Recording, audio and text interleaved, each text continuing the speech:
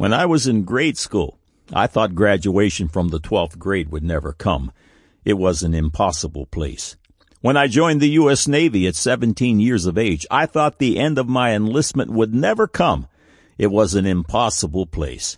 When I reached 25 years of age, I told my wife of 2 years that I couldn't believe it. I was a quarter of a century old. It, too, was an impossible place. Yet all of these things were many decades ago. The Word of God records in James chapter 4, verses 13 and 14, "Go to now, ye that say, today or tomorrow, we will go into such a city and continue there a year and buy and sell and get gain. Whereas ye know not what shall be on the morrow, for what is your life? It is even a vapor that appeareth for a little time and then vanisheth away. Surely life is but a vapor. Soon we will all stand before God in judgment." Consider the following a sobering passage from Revelation chapter 20, 11 through 15. "And I saw a great white throne, and him that sat on it, from whose face the earth and the heaven fled away, and there was found no place for them. And I saw the dead, small and great, stand before God, and the books were opened. And another book was opened, which is the book of life. And the dead were judged out of those things which were written in the books according to their works.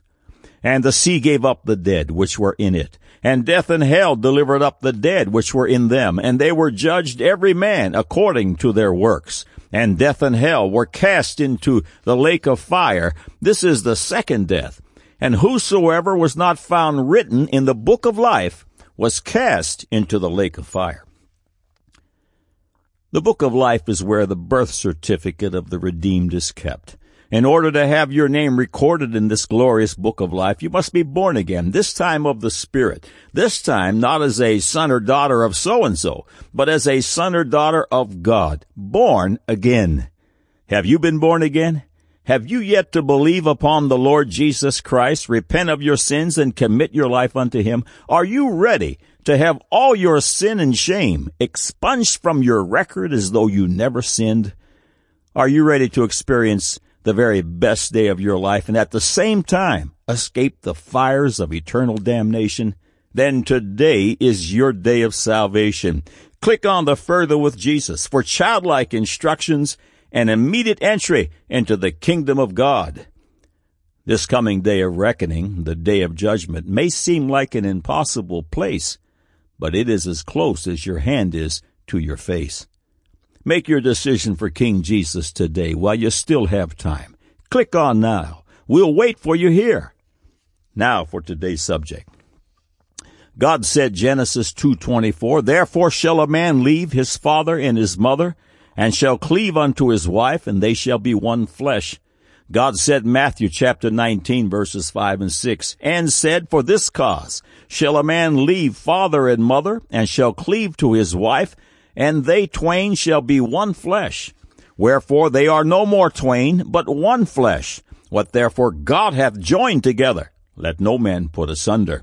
God said, 1 Corinthians 6:15 and 16, "Know ye not that your bodies are the members of Christ? Shall I then take the members of Christ and make them the members of a harlot? God forbid. What? Know ye not that he which is joined to an harlot is one body? For two, saith he, shall be one flesh." Man said, "We've heard all this Christian mumbo-jumbo before. Where is their God? Let's see their proof." Now the record. This is God Said, Man Said feature article 502. These features prove the full veracity of God's Holy Bible. They're archived in text and streaming audio for your edification. Every Thursday Eve, God willing, they grow by one. To review these subjects, simply go to the navigation bar on your left and browse. Thank you for coming.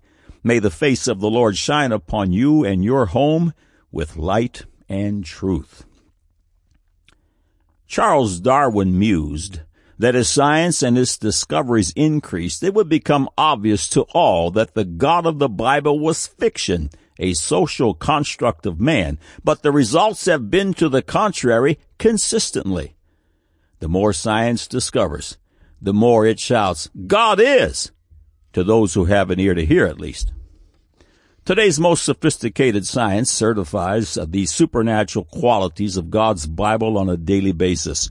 Scientists should know that their latest discoveries have been recorded in the Word of God thousands and thousands of years prior to their eureka moment.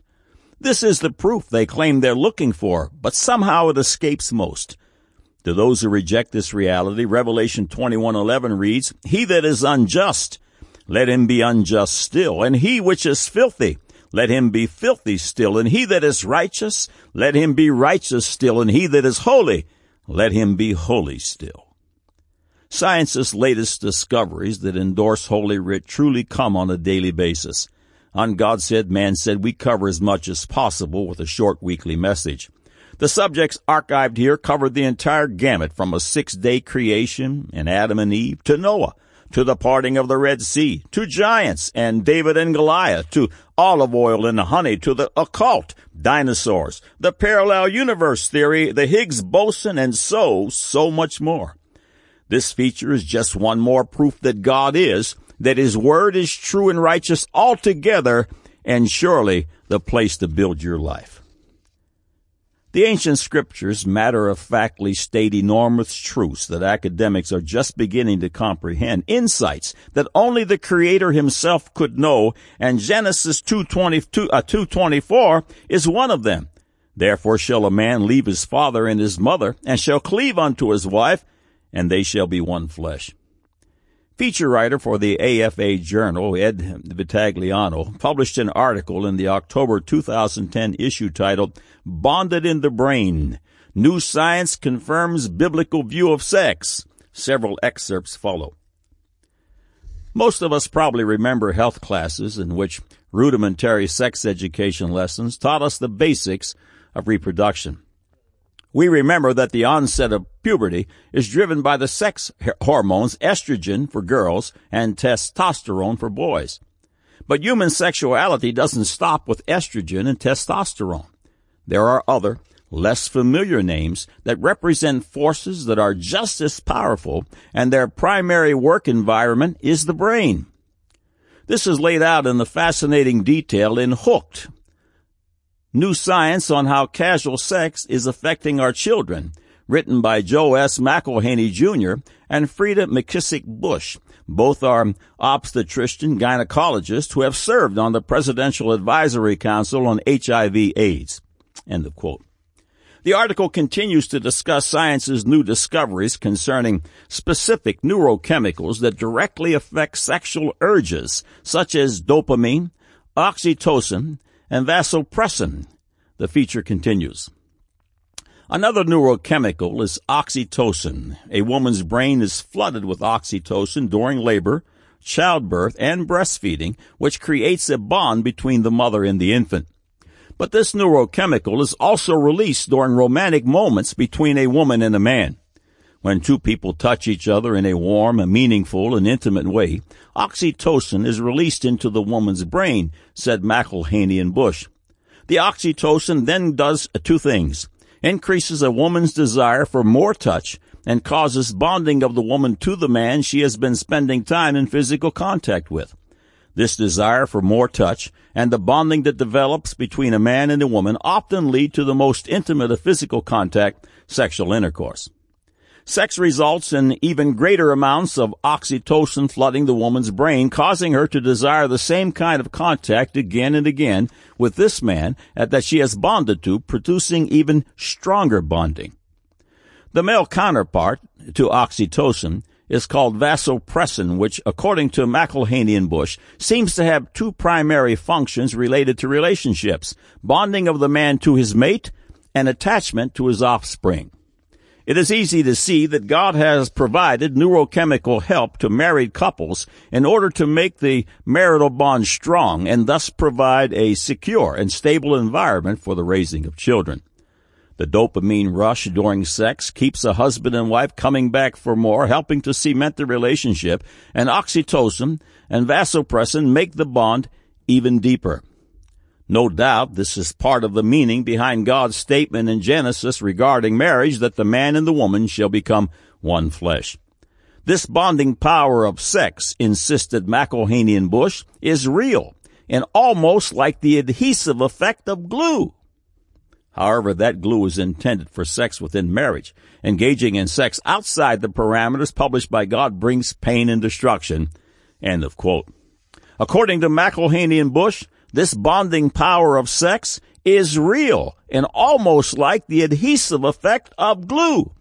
God said, Genesis 2:24, therefore shall a man leave his father and his mother, and shall cleave unto his wife, and they shall be one flesh. God said, Matthew 19:5 and 6, and said, for this cause shall a man leave father and mother, and shall cleave to his wife, and they twain shall be one flesh.